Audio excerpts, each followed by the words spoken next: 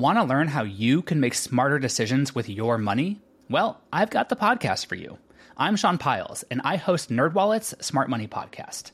Our show features our team of nerds, personal finance experts in credit cards, banking, investing, and more. And they'll help you make the most of your money while cutting through the clutter and misinformation in today's world of personal finance. You'll get clarity on strategies to help you build your wealth, invest wisely, shop for financial products, and plan for major life events. Listen to NerdWallet's Smart Money Podcast wherever you get your podcasts. As a longtime foreign correspondent, I've worked in lots of places, but nowhere as important to the world as China. I'm Jane Perlez, former Beijing bureau chief for the New York Times. Join me on my new podcast, Face Off, U.S. versus China, where I'll take you behind the scenes in the tumultuous U.S.-China relationship. Find Face Off wherever you get your podcasts. I thought it was going to be like a alien-esque historical whodunit with a Western flair, but it's a World War II book about mules, which is not what I expected. I didn't see that coming. No, nor did I. Hey readers, I'm Ann Bogle, and this is What Should I Read Next, episode 248. Welcome to the show that's dedicated to answering the question that plagues every reader. What should I read next? We don't get bossy on the show. What we will do here is give you the information you need to choose your next read. Every week, we'll talk all things books and reading and do a little literary matchmaking with one guest. Readers, I hope you've heard me mention our upcoming fall book preview. This is a live event we're doing for members of our What Should I Read Next Patreon community, where we'll take a look at 42 of the upcoming releases this season, including books I've read and loved, books I can't wait to read, and books the publishing industry is buzzing about. This is your last chance to join us. The fall book preview is next Tuesday, September 1st. So head over to patreon.com/whatshouldireadnext and become a member today. You'll get access to all of our past bonus episodes, printables like our bonus book lists and episode highlights reels, and of course, you'll get to join us on September 1st for the fall book preview, and you'll get our fall book preview magazine. I can't wait to share these books with you and hope you'll join us then. Go to patreon.com/whatshouldireadnext to sign up now. That's patreon.com/whatshouldireadnext. Readers, we all have our quirks when it comes to reading.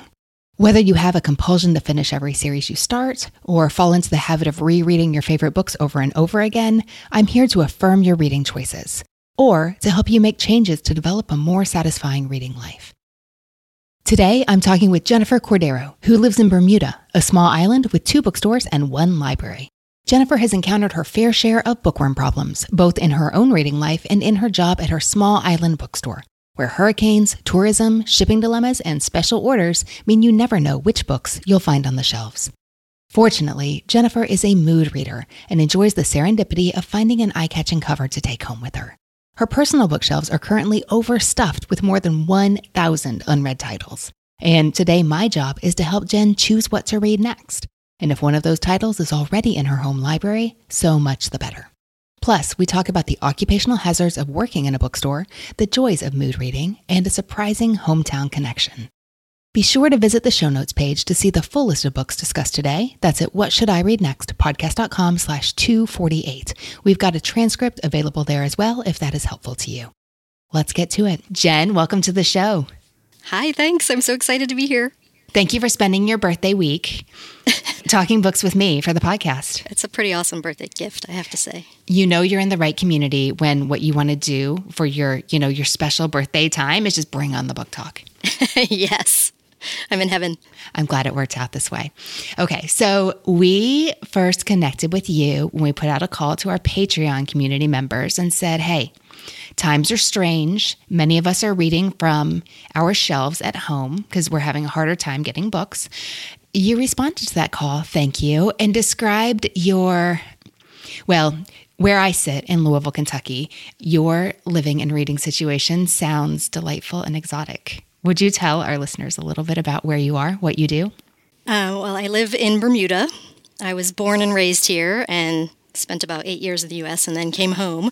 And currently, my main job is working in one of our local bookstores, which is funny because our 2 bookstores and our library are within spitting distance of each other, which seems a little silly on a 24-square-mile island, but that's how it is. So yeah, that's my main job. I also have a little dog bathing business, and I make greeting cards.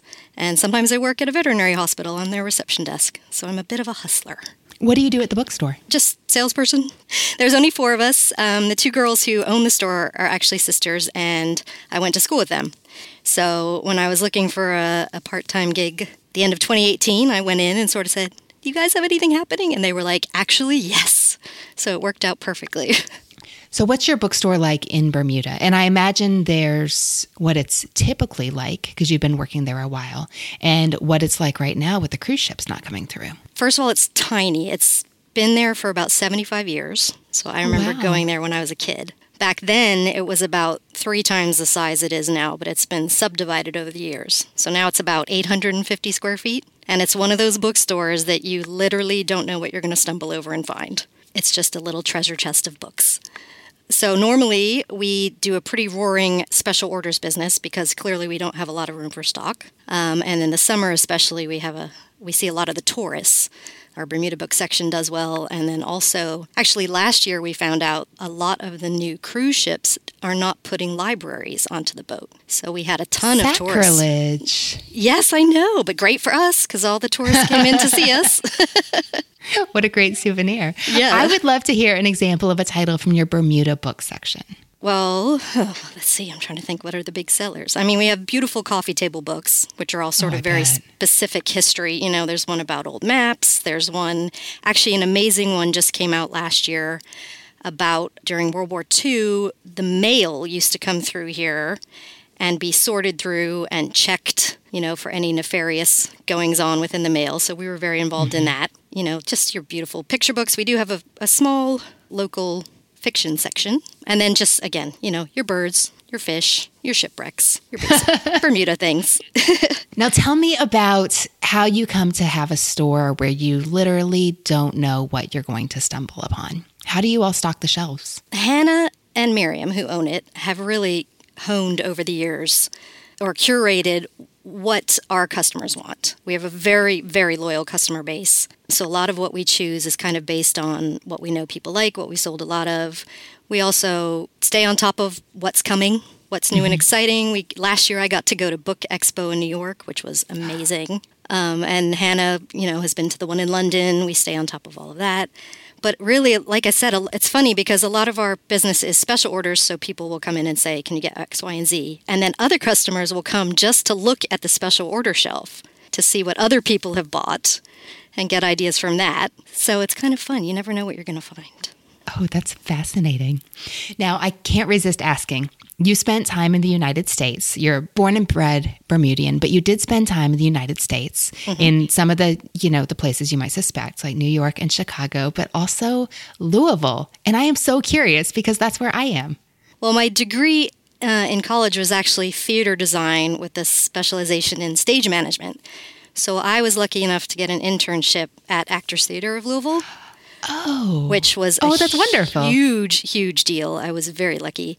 So I spent a year interning, and then they kept me on once I got my union card and kept me on for a year to work. So I was there 97 through 99. It was pretty cool. I was born and raised here, and I always thought, I'm never going to live here as an adult.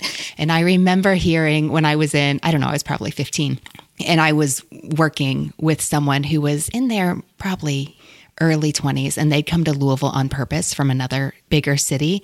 And I just didn't understand. I was like, explain to me why you have chosen Louisville. Because I imagine that many kids growing up in their hometown think like, I got to get out to where the grass is greener.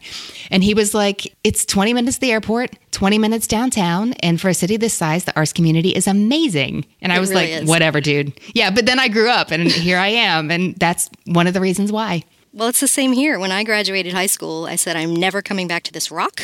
I'm done with it. I went to school in New York, then I went to Louisville, then I went to Chicago, back to New York, and then I was like, I think it's time to go home now. I've done my 8 years. I think you have to leave where you're from to really, truly appreciate it sometimes. So what compelled you to go back to the rock, Jen? I was kind of falling out of love with the theater work and feeling a little bit lost, not sure what I wanted to do. So I thought I would come home and just reset and figure out what I was going to do from there. And then I stayed. How long has it been? I came back in 2000, so 20 years. Still trying to figure out exactly what I want to be when I grow up, but I'll get there eventually. Well, it gives you a good reason to read Bradley, right? This is true. Jen, you mentioned you encounter a fair number of small island book struggles. Would you tell me a little bit what that's like? What challenges do you face in the book business or as a reader curating her reading life that might be foreign to those in more populated, less ocean-bound areas? Well, our biggest issue is getting the books to the island. And then even once they're here, getting them to the store. We have to contend with weather. If there's a hurricane here or a snowstorm in the U.S., that can slow down the shipping process. COVID-19, that's also a problem. This past week, actually, we've had the problem that an order got into the island last week, but there's a mystery box in it that nobody can identify. It's not ours. It's obviously gotten mixed in with our boxes. But until it can be figured out what it is, we can't get our boxes. And now we're told we won't get them until next week because this weekend we have a 4-day public holiday. These people who wanted their books for the holiday, and we can't get a hold of them even though they're just down the road on the dock. Hashtag bookworm problems. Oh, yes. We also have the price issue, especially with the tourists, because obviously everything that gets imported is going to be more expensive. So even though, like, we sell American hardcover books at cover price, that still seems like too much money to people who are used to going to Costco or Amazon where things are so deeply discounted. But on a positive side, we also get books from the UK. So we'll get books here before you can get them in the US, or we can get, different cover versions and things like that. So that's kind of fun. We have that option as well, which is nice. All right, I'm ready to come shopping. Anytime. And yet, despite these buying hassles, you have managed to accumulate, 1,500 books on your unread shelf, owned but not read? Yes, and they've moved around a lot. Like East of Eden, I bought in Louisville in 1998 at the Barnes & Noble in Shelbyville, and I just read it last year. So it's moved from Louisville to New York to Chicago to Bermuda. My books are well traveled. I know. I'm a little jealous of your copy of East of Eden.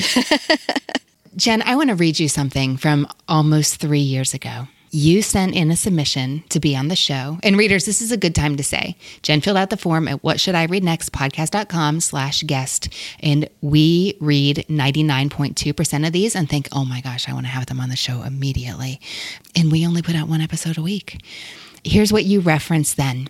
I'm currently on a strict budget, which means that instead of buying books by the armload, I am actually reading from the 1,300 plus books I've accumulated over the last 20 years.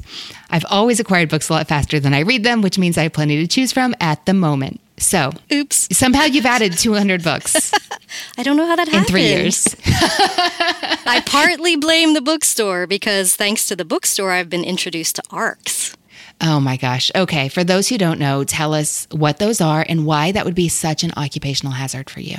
ARCs are advanced reading copies that get sent out to, bookstores and reviewers and everybody a few months ahead of a book being released. I guess the idea is we read them, decide if we want them for the store or that kind of thing. When I first got this job, my husband was like, I don't really think this is a good idea. I think you're going to bring home books and not money. He sounds like a smart man. And the very first day, I brought home a stack of ARCs. And he said, see, I told you, it's happening already. Well, at least you didn't pay that stack of books. That is something. Wow, I can't believe I'd forgotten I sent that in with the 1,300 books 3 years ago. 1,300 books. Mm-hmm. This is a moment in time, and the numbers are going up and not down. Yeah, I think that's going to happen forever.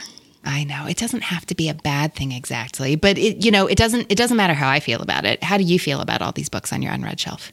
Well, I feel that COVID-19 made me right. I mean, we were locked down for a month. Thank God I had 1,500 books.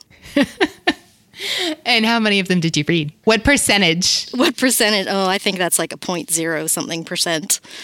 Well, probably. That's what happens when the numbers get big. And I may accidentally have acquired more somehow during lockdown, although I'm not sure exactly how that happened, but we just roll with it. Now, some people look at 1,500 books on their shelves. Actually, I'm trying to visualize 1,500 books.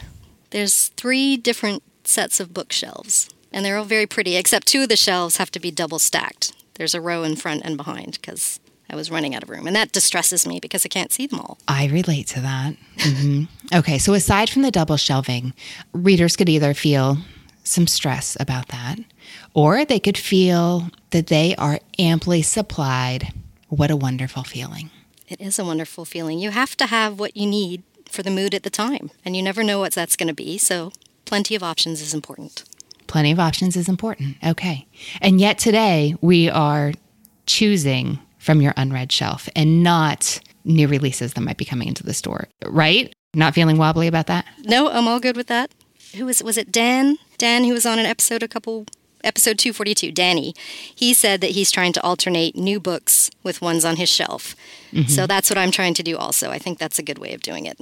So right now, how are you choosing what to read next, Jen? Despite what I always say about, I'm going to try and alternate this, that, and the other, it just ends up being mood. I literally walk along the shelf and something will jump out at me, and that is what I read. It might be the cover. It might just be I've maybe heard about it recently. It's a mood thing. There's no rhyme or reason, really. Okay. How's that working for you? It's good. I've had a few hits, a few misses. But, yeah, I like it because it still seems to be new stuff mixed with old stuff. So I feel like I am accomplishing something when I do that. Okay. So right now, you did a count. You have 1,507 books. Yes. And of those, you have read 322. That is 21%. Yes. Almost at 25. That'll be a milestone. Is that a goal or just something that you're noticing? I just noticed, but I thought that would be a nice round number to get up to. 25% would be good. Okay. So today, I have a list of books on your shelf, and we're going to choose from them to decide what to read next. Okay. Sounds exciting. What if there's a new release that I really think you'd like a ton? I think you definitely need to tell me. It would be wrong. It would be wrong of you not to. That was purely hypothetical at this point. I was just curious what you'd say. So Jen, you know how this works. You're going to tell me 3 books you love, 1 book you don't, and what you've been reading lately, and we'll talk about what you may enjoy reading next that you have already chosen for yourself at some point in time. I'd love to hear how you chose the books that we're going to talk about today. How'd you choose your favorites and not favorite? Well, the not favorite was the easiest because... I see the all caps hate on, yes. on your sheet here. It traumatized me. The books I love, though, I actually tried to go for books that perhaps haven't been talked about on the show before, because a lot of things I loved are ones that I think other people love too, and they've had their moment in the sun. So I tried to go outside the box a little bit with some of my others. Well, let's dive in. Tell me about the first book you love. Okay, so the first book I chose is The Chrysalids by John Wyndham. And that's a book I actually first read in school, and I think it was the first time I was really excited about a book. You know, it wasn't one of the usual dead and dusty authors that we had to read. It was very different. It's kind of it's dystopian novel, so it felt exciting. It takes place post-nuclear war in a society that has reverted really to Puritanism, and anyone who deviates from what they call the true form must be destroyed. And that's people, plants, animals. So the main character, David, turns out he has telepathic abilities, as do some of his friends. And this, of course, makes them targets because that deviates from the true form. They began to hear about another society with more open ideas, so they decide to try and find them. I think I really like a book about gutsy kids. I was a bit wimpy when I was a child, so I kind of lived through these kids who just went out in the world and fought for what they needed to fight for and were brave and did what they had to do to get through life. And also, this book made me think of episode 233 with Hanan, and she said she stole her copy of The Scarlet Letter from school. Uh-oh. I also stole The Chrysalids. I was a real goody two-shoes, so clearly I loved this book if I stole it from school. I still have that copy. Oh, good. That's one of your 1,507 titles? Yes, it is. I actually reread it during lockdown just to confirm that actually, yes, I still love it, and I do. Oh, nice. Yeah. Do you keep your read books separate from the ones you're still contemplating reading? No, they mix together happily. Jen, how nerdy do we want to be? Nerdy is awesome. Let's go for it. All right. Something that I like that we have Wyndham to thank for indirectly is that he's responsible for the coining of the phrase cozy catastrophe. He didn't coin this phrase himself, but another author did talking about his work. And I just love cozy catastrophe. It makes me happy. I'd never heard that. Oh, yeah? Okay. No. So when you're talking about a cozy catastrophe, you're talking about an end of the world story, but it's not one that ends in like a bang, boom crash. In a cozy catastrophe, it's more about the survivors and the aftermath. And gutsy kids, I'm sorry to say, are not necessarily implied here, though they could be, because in a cozy catastrophe, the catastrophe isn't the point of the story. It's not the thing that's lingered over. The story is about the people who survive, and they're typically middle class. They typically haven't lost the key people in their life. The working classes are wiped out. So what you have is a story of the survivors wandering around an empty city, regretting the lost world and kind of moving forward. Yeah, it doesn't really say exactly what happened, just sort of hints at what the catastrophe was. And yeah, everyone's just kind of in a stage of rebuilding the world. Yes, that's the focus. So The Chrysalids was written in the 50s. The author who coined this phrase was not a fan. Like, he thought cozy catastrophes were super formulaic. And if you're thinking now, like, oh, I'm imagining a Station 11. No, because they're like regretting their lost events, and they remember the people they lost, and they wish that they could have Shakespeare on stage again, even though they're, have their little traveling band. So that's like kind of along the same lines, but this was a criticism. Interesting. Yeah, because these guys don't remember. Like David, this is just his normal. They've moved that far past the event. So what's going on in this book is they're starting to hear bits and pieces about how it might have been before, and they're a few generations past the event. Interesting. All right, so that's The Chrysalids by John Wyndham. All right, Jen, tell me about book 2. All right, so my second choice was The Sex Lives of Cannibals by J. Martin Troost. I actually think I might have gotten this in the bookstore that I now work in, but it is a hilarious memoir about a guy and his girlfriend who moved to a teeny tiny little island in the South Pacific. So she moves there for work, and he tags along, imagining a life of a writer luxuriating paradise, but it's not exactly how it turns out. So some of his experiences were pretty spot on in terms of island life, but they're a little worse off than us here, because at least we have electricity and coffee, which was often not the case where he was. But I just thought his insights into the differences in the way island life works. Nobody's in a rush to do anything. Things will happen when they happen. We will get things when we get things, and you just have to roll with it. Otherwise, you will lose your mind. And after a period of time, he figures out how to just roll with it. And I found out there's actually 2 more books about his time out there, so I'm going to have to track those down and add them to my 1,507. So yeah, that one I love just for the laughs, and we keep selling out of it in the store still, so it's a good one. Ooh, is that because it's catching their eye? Is that because you're like, I got a book for you? Yes, I'm like, you must read this. It's brilliant. Okay. That was The Sex Lives of Cannibals by J. Martin Troost. Yes, and I have to say, the title doesn't really have a whole lot to do with the book. Some people kind of go, I don't know how I feel about that, but ignore the title, read the book. Duly noted. All right, Jen, the time has come. I have to ask you what the other one is, too, because we're going to get a zillion emails and messages that say, what was she going to pick? So, okay, what's the runner-up? Tell us that first. All right, the runner-up is The Dog Stars by Peter Heller. Okay. And it's only the runner-up because I had already put a dystopian book on my list, and I didn't want to be dystopian heavy.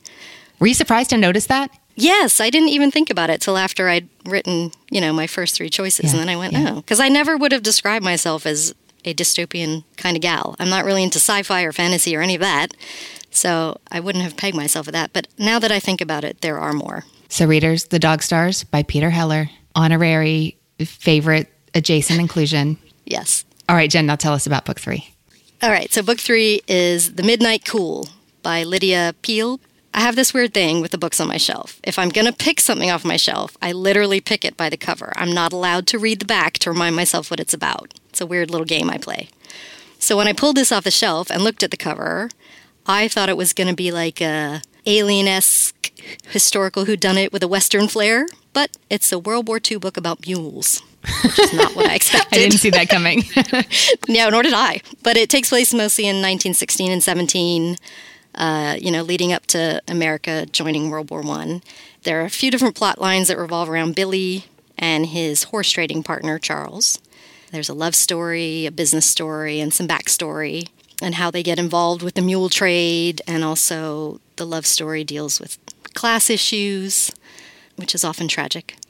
But the animal angle is probably what caught my attention initially about the book, because that's my thing. I will buy a book because it has a dog on the cover, or the word dog in the cover, or anything animal related. So that's probably why I bought it to begin with. And I never realized how important mules were to World War II. So it was interesting to learn about that as well as to read this fascinating story. Okay. Okay, so that is The Midnight Cool. All right. Now, Jen, you said it was incredibly easy to choose a book that you, in your own words, hated. Tell me about it. So this is one of those books that I bought because it had these beautiful drawings of these dogs on the cover. And the book was called 15 Dogs by Andre Alexis. Right. That sounds perfect for you. Yes, but it went horribly wrong. This man is a sadist. The book begins, oddly enough, with a conversation between the gods Apollo and Hermes, who are sitting in a bar in Toronto. They make a wager. Apollo says that any animal with human intelligence would be even more unhappy than humans. And Hermes says, well, let's give some intelligence to these animals, and if at the end of its life even one of them is happy, then I win this bet. They just so happen to be near a veterinary hospital at the time, so they give the 15 dogs that are inside human intelligence while they also keep their memories. I was bawling by page 7, and it only got worse from there. I mean, obviously, if one of these dogs dies happy at the beginning of the book, then it's over. So instead, it's just page after page of trauma and misery. And to be honest, whether the last dog dies happy is debatable in my opinion. So it just seemed a pointless book to me. Just mean, mean, mean. No bad things happening to dogs, please.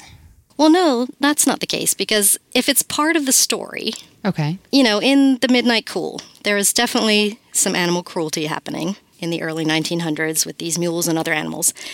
But it is a part of the lives and the history and what was happening at the time. This just seems frivolous. There's no point to it. It's just, how can we make these creatures as miserable as possible? It just didn't fit for me. You know, Marley and Me. Great story, happy, happy, happy. Spoiler, he dies at the end because he's old.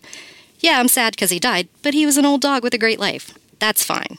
Just don't torment them and kill them for no good reason, which is how I felt about 15 Dogs. I mean, you got to know these things about your reading life. Yes, and now my boss is sometimes afraid. She'll be like, oh, I don't think you should read this. I think there's something that happens to the mouse or something. She gets worried for me. Jen, what have you been reading lately? So the main one that I'm super excited about is Filthy Beasts, which is by Kirkland Hamill, who's actually a Bermudian, and he spent part of his youth here on the island. So this is a memoir that mostly focuses on his relationship with his alcoholic mother. So it's heartbreaking, but also very funny. And I think it made it onto the Indie Next list for July, which was super exciting for us.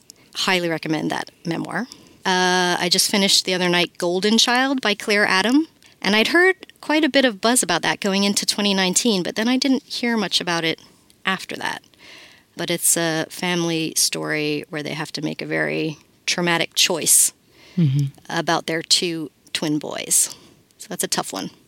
What do you think? Because I was really excited about that because that's from the same new imprint that published A Place for Us, which I adored. I set myself up to be disappointed. I was hoping for not more of the same, but I was hoping for that same kind of emotional resonance, like the specific kind that I felt reading the book. I have not yet finished Golden Child. But what did you think? It's really hard. Not being a parent, I imagine it's probably harder for people who are. I can't even imagine having to make this kind of choice in your life. I mean, related to the island part of it. It takes place in Trinidad. So I enjoyed that side of it. But yeah, it's don't read this if you're having a bad day. It's a tough one. Duly noted.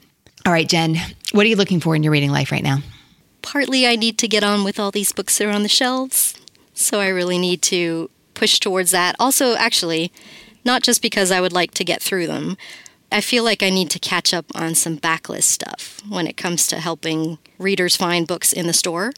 You know, it's easy enough to point to the new and shiny books that everyone's already heard of and say, oh yeah, this is great, read this. But it's fun to be able to delve into some of the older titles and introduce people, you know, to the backlist of an author they're enjoying now or a whole new author. Emily St. John Mandel, we have now got fully stocked in our store because, thanks to you, I became obsessed with her.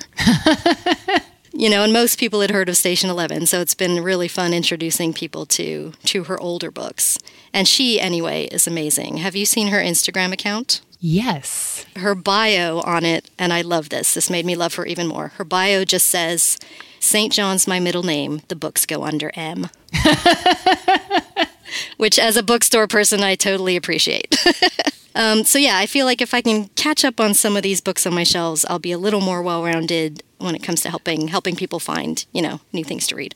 Okay. And we're choosing from your list. Yes. All right. Here's what we're working with. The Chrysalids by John Wyndham. The First Time You're Really Excited About Reading a Book for School. The Sex Lives of Cannibals by J. Martin Truce. Funny and surprising. And The Midnight Cool by Lydia Peel. Not for You, 15 Dogs by Andre Alexis. And you're a mood reader. I'm looking at a list of some of the titles on your shelf, and it's clear that you read widely, which is great for me because I don't feel like there's a way to go wrong, but is bad for me because you got to decide somehow. Okay, listeners, to give the reader an idea of what we're looking at, I like that you broke it down into fiction and nonfiction, Jen, and these lists are about the same length. Yeah, I think there's 20 on each list, I think. Okay. And we've got everything, like we're going back to Sebastian Fox, Arthur Haley. We're all over the place with this one. Oliver Sacks. But then we also have some pretty new releases, like from Alice McDermott, Eleanor Lippman, Chris Bajalian. I think I actually tried to keep it books that were at least 10 years old, I think, so I could really get my backlist. And then for nonfiction, some old stuff, some new stuff. We've got a Barbara Kingsolver book I've never heard of, High Tide in Tucson. Yes, that was the first one I ever heard, and I know exactly where I found it. It was in New York at a Barnes & Noble up on 80-something Street, and I stumbled in there one day because it was hot outside, and I found this book and just sat down and started reading it. And then apparently you stopped. Yes, I read the first chapter, I believe, and bought it and brought it home and added it to my shelf, and there it has sat. And what I'm noticing about this list is there's a lot of popular history, like Band of Brothers, Bury My Heart at Wounded Knee. There's some Simon Winchester. And then there's a lot of memoir and autobiography. Yes, I do enjoy those. Now, tell me more about this. You use the word quirk, where if you pick up a book by an author and it's their 17th book. Wait, let's give a less extreme example. And it's their 4th book. So I have a thing about reading authors chronologically. A current example is I picked up Jet Setters by Amanda Eyre Ward. But then I realized that at home I had How to Be Lost, which is an earlier book of hers. So I can't read Jet Setters until I read How to Be Lost. And then that is probably why some things end up just sitting and never getting read, because I can't read the new one until I read the old one, and maybe I'm not in the mood for the old one, so they just sit. And then I get really upset if I start reading something and I don't realize it's a series. Thank you, Justin Cronin, The Passage. Because then I'm going to have to go start all over again when they're all out. Oh, yeah? That'll be the plan? Oh, yes, 100%. I mean, how do you feel about this practice? You make the rules. Does this make you happy? It stresses me out. Although I have to say, when I do it, I enjoy watching how the writer grows. Like, go back to Emily St. John Mandel.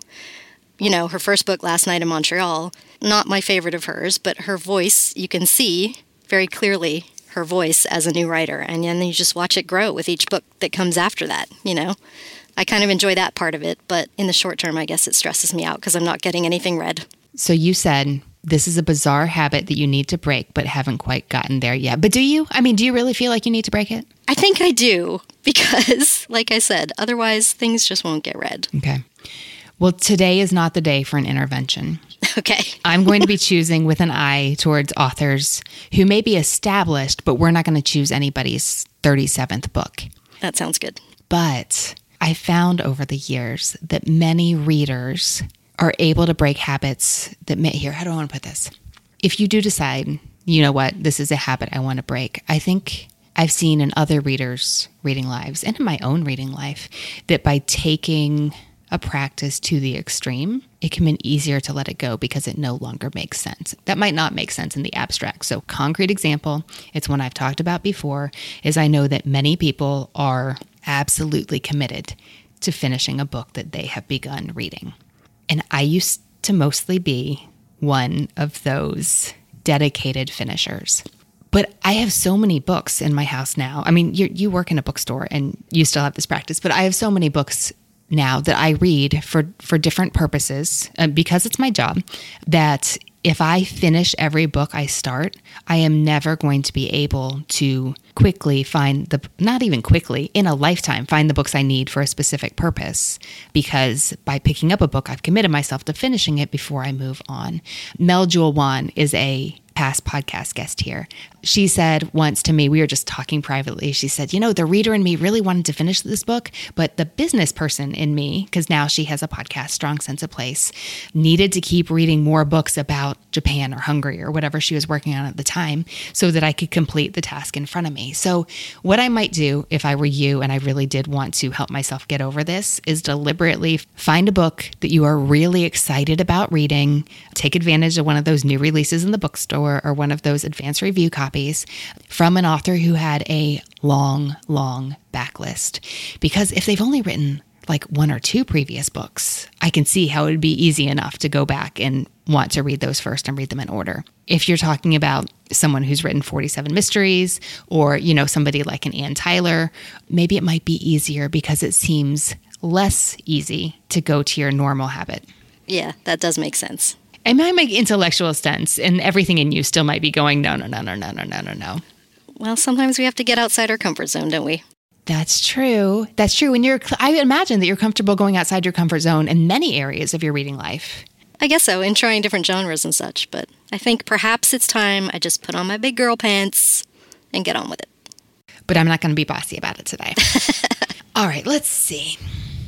Well, Jen, I live in not a landlocked state. We got a river a mile from here, but it's not the ocean, So I do wonder if this is my landlocked brain wanting to recommend you island books because you're on an island. I really hope it's not, because that feels like pretty... I felt very landlocked when I lived in Louisville. I did struggle with that. When there's not a coronavirus, I drive down River Road like almost every day. And I really like being by the water. And even if it is filthy, like you can't necessarily tell that when you're like not in it, which is a good thing. But then I moved to Chicago. I was in the suburb. There was a Joe's Crab Shack on like a divided highway. I don't like that restaurant. I've only been there once, but I was just like, this is wrong. Where is the water? And so I can only imagine what that would have, if I missed the Ohio River. I mean, come on.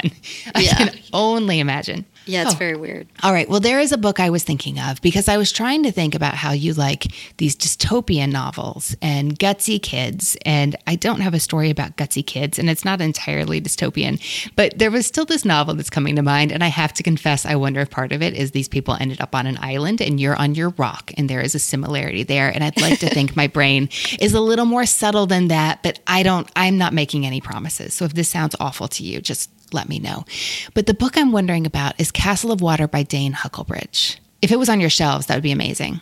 Nope, haven't heard of it, but I'm curious now. Yeah. All right. Let's see if it sounds like you're curious for the right reasons. So we talked about a cozy catastrophe. This is not a cozy catastrophe because it's not the end of the world, but it's the end of these people's worlds.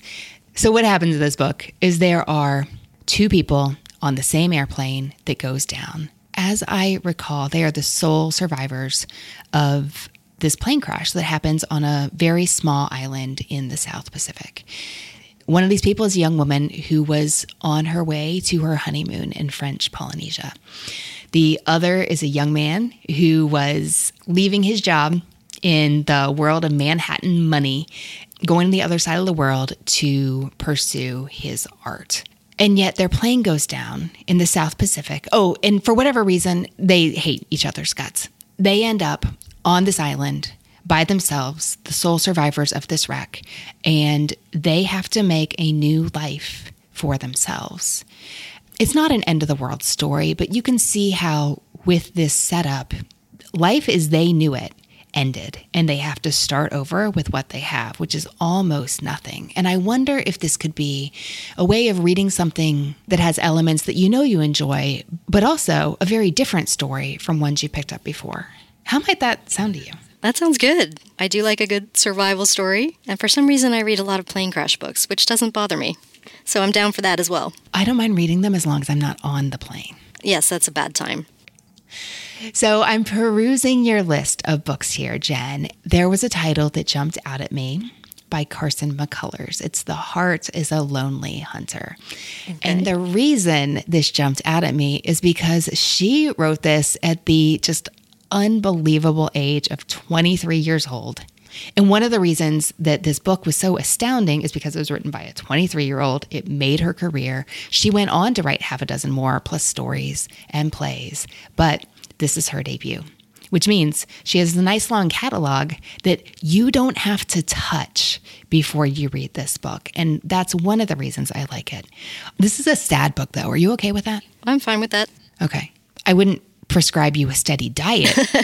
So this is a story set in a southern mill town. And McCullers herself was also from a southern mill town. And actually, there's a character in this book. Her name is Mick. She's a teenage girl. She dreams of leaving town and making it big. She's generally believed to be the most autobiographical character that McCullers ever wrote. So that may be a little fun to pay attention to as you read. This is the story of a cluster of people in this southern town. And the story opens with this scene, two friends side by side. I'm picturing them in this town square, but my imagination might actually be embellishing here. Early in the story, one of these two friends who are so important to each other gets sent to the asylum. And that's important to know. But there's this cluster of people in the town, and McCullers looks at them. It's like in the close third person. So you get inside people's heads. It's not written from their point of view. You see how all these individual characters, all dealing with their own stuff, these small town residents, confide in this deaf man whose friend has been forced from him. I love a review, I think it was in The Guardian, that said this is a mad mix of characters and viewpoint, but also an ingenious one. And there are critics who called it a political parable as well. What she's doing is showing this sad group of characters, each really highlighting that unsolvable problem from the time that's definitely going to ring as true right now too. All turning to this man for solace, confiding their problems in him, not realizing that he's suffering a loss of his own. So some people read this and they're like, oh, despair and desolation, no thank you. Some people read this and it really strikes a chord and touches them. Regardless, McCullers' prose is beautiful. This is one of those books that many people think oh, I've been meaning to read that forever. It's here on your shelf. I think that might be you. It's a book that probably, unfortunately, is still timeless because of the issues that she's addressing here. But it's also a really stirring, if sad, story. How does that sound to you? That sounds good. I like the ingenious mix of characters quote. I think that has intrigued me. A mad mix. Okay, that is The Heart is a Lonely Hunter by Carson McCullers. And Jen, for your third book, I'm going to fudge this a little, okay? Okay. You have such a great collection of autobiography and memoir, and I just like to pluck a couple from this. Make sure you see a pattern that's very clear in your shortlist. Now, I'm looking at a curated shortlist. What I see is a lot of gorillas. You've got Diane Fossey, you've got Temple Grandin, a Jane Goodall biography by Dale Peterson. We know that you love dogs. I'm assuming that your love for the natural world and for animals doesn't stop there.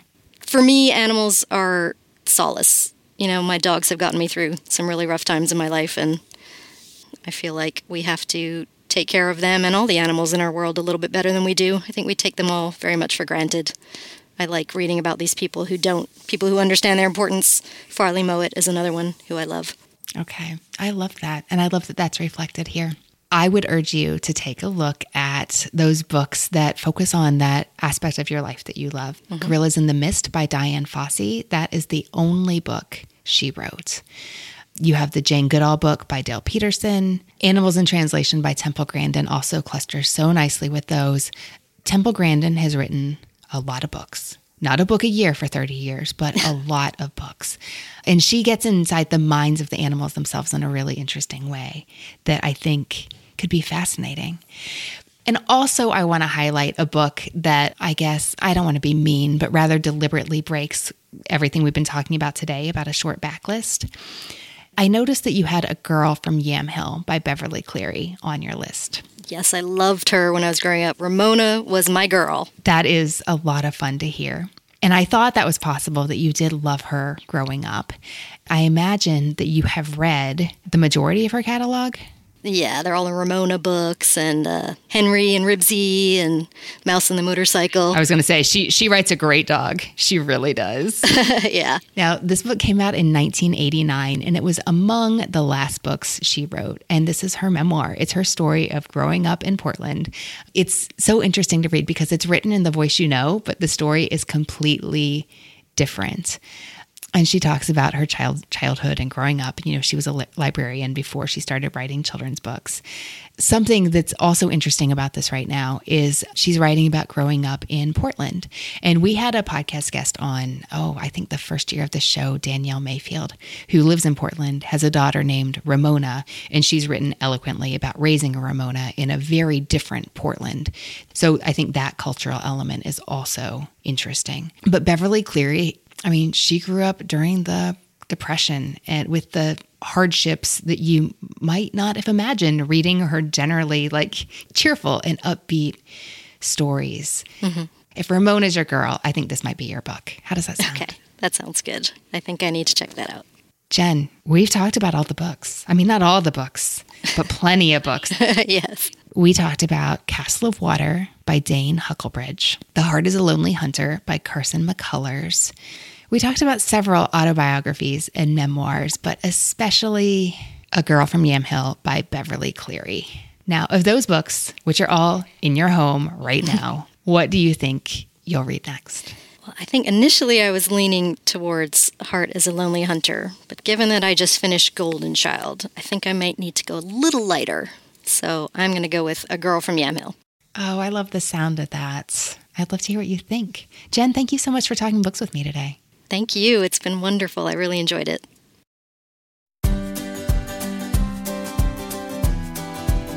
Hey readers, I hope you enjoyed my discussion with Jen, and I'd love to hear what you think she should read next. That page is at whatshouldireadnextpodcast.com/248, and it's where you'll find the full list of titles we talked about today. Subscribe now so you don't miss a thing in Apple Podcasts, Google Podcasts, Spotify, and more. We will see you next week. Readers, if you love to read, check out my book about the reading life. That's I'd Rather Be Reading, The Delights and Dilemmas of the Reading Life. My newest book, Don't Overthink It, is perfect reading for the pandemic era. Both books are available wherever new books are sold. If you are on Twitter, let me know there, @AnneBogle. That is Anne with an E, B as in books, OGEL. Tag us on Instagram to share what you are reading. Find me there @AnneBogle and at What Should I Read Next.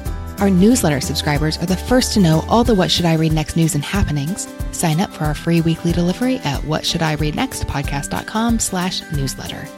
If you enjoy this podcast and want to give it your support, become a member of our Patreon community.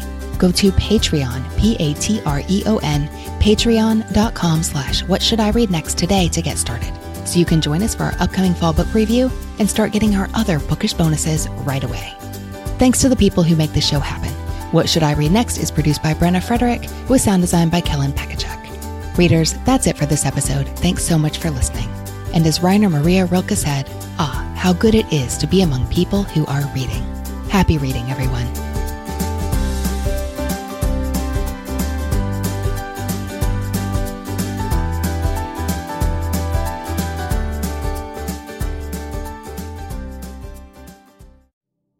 Do you find it hard to sleep at night?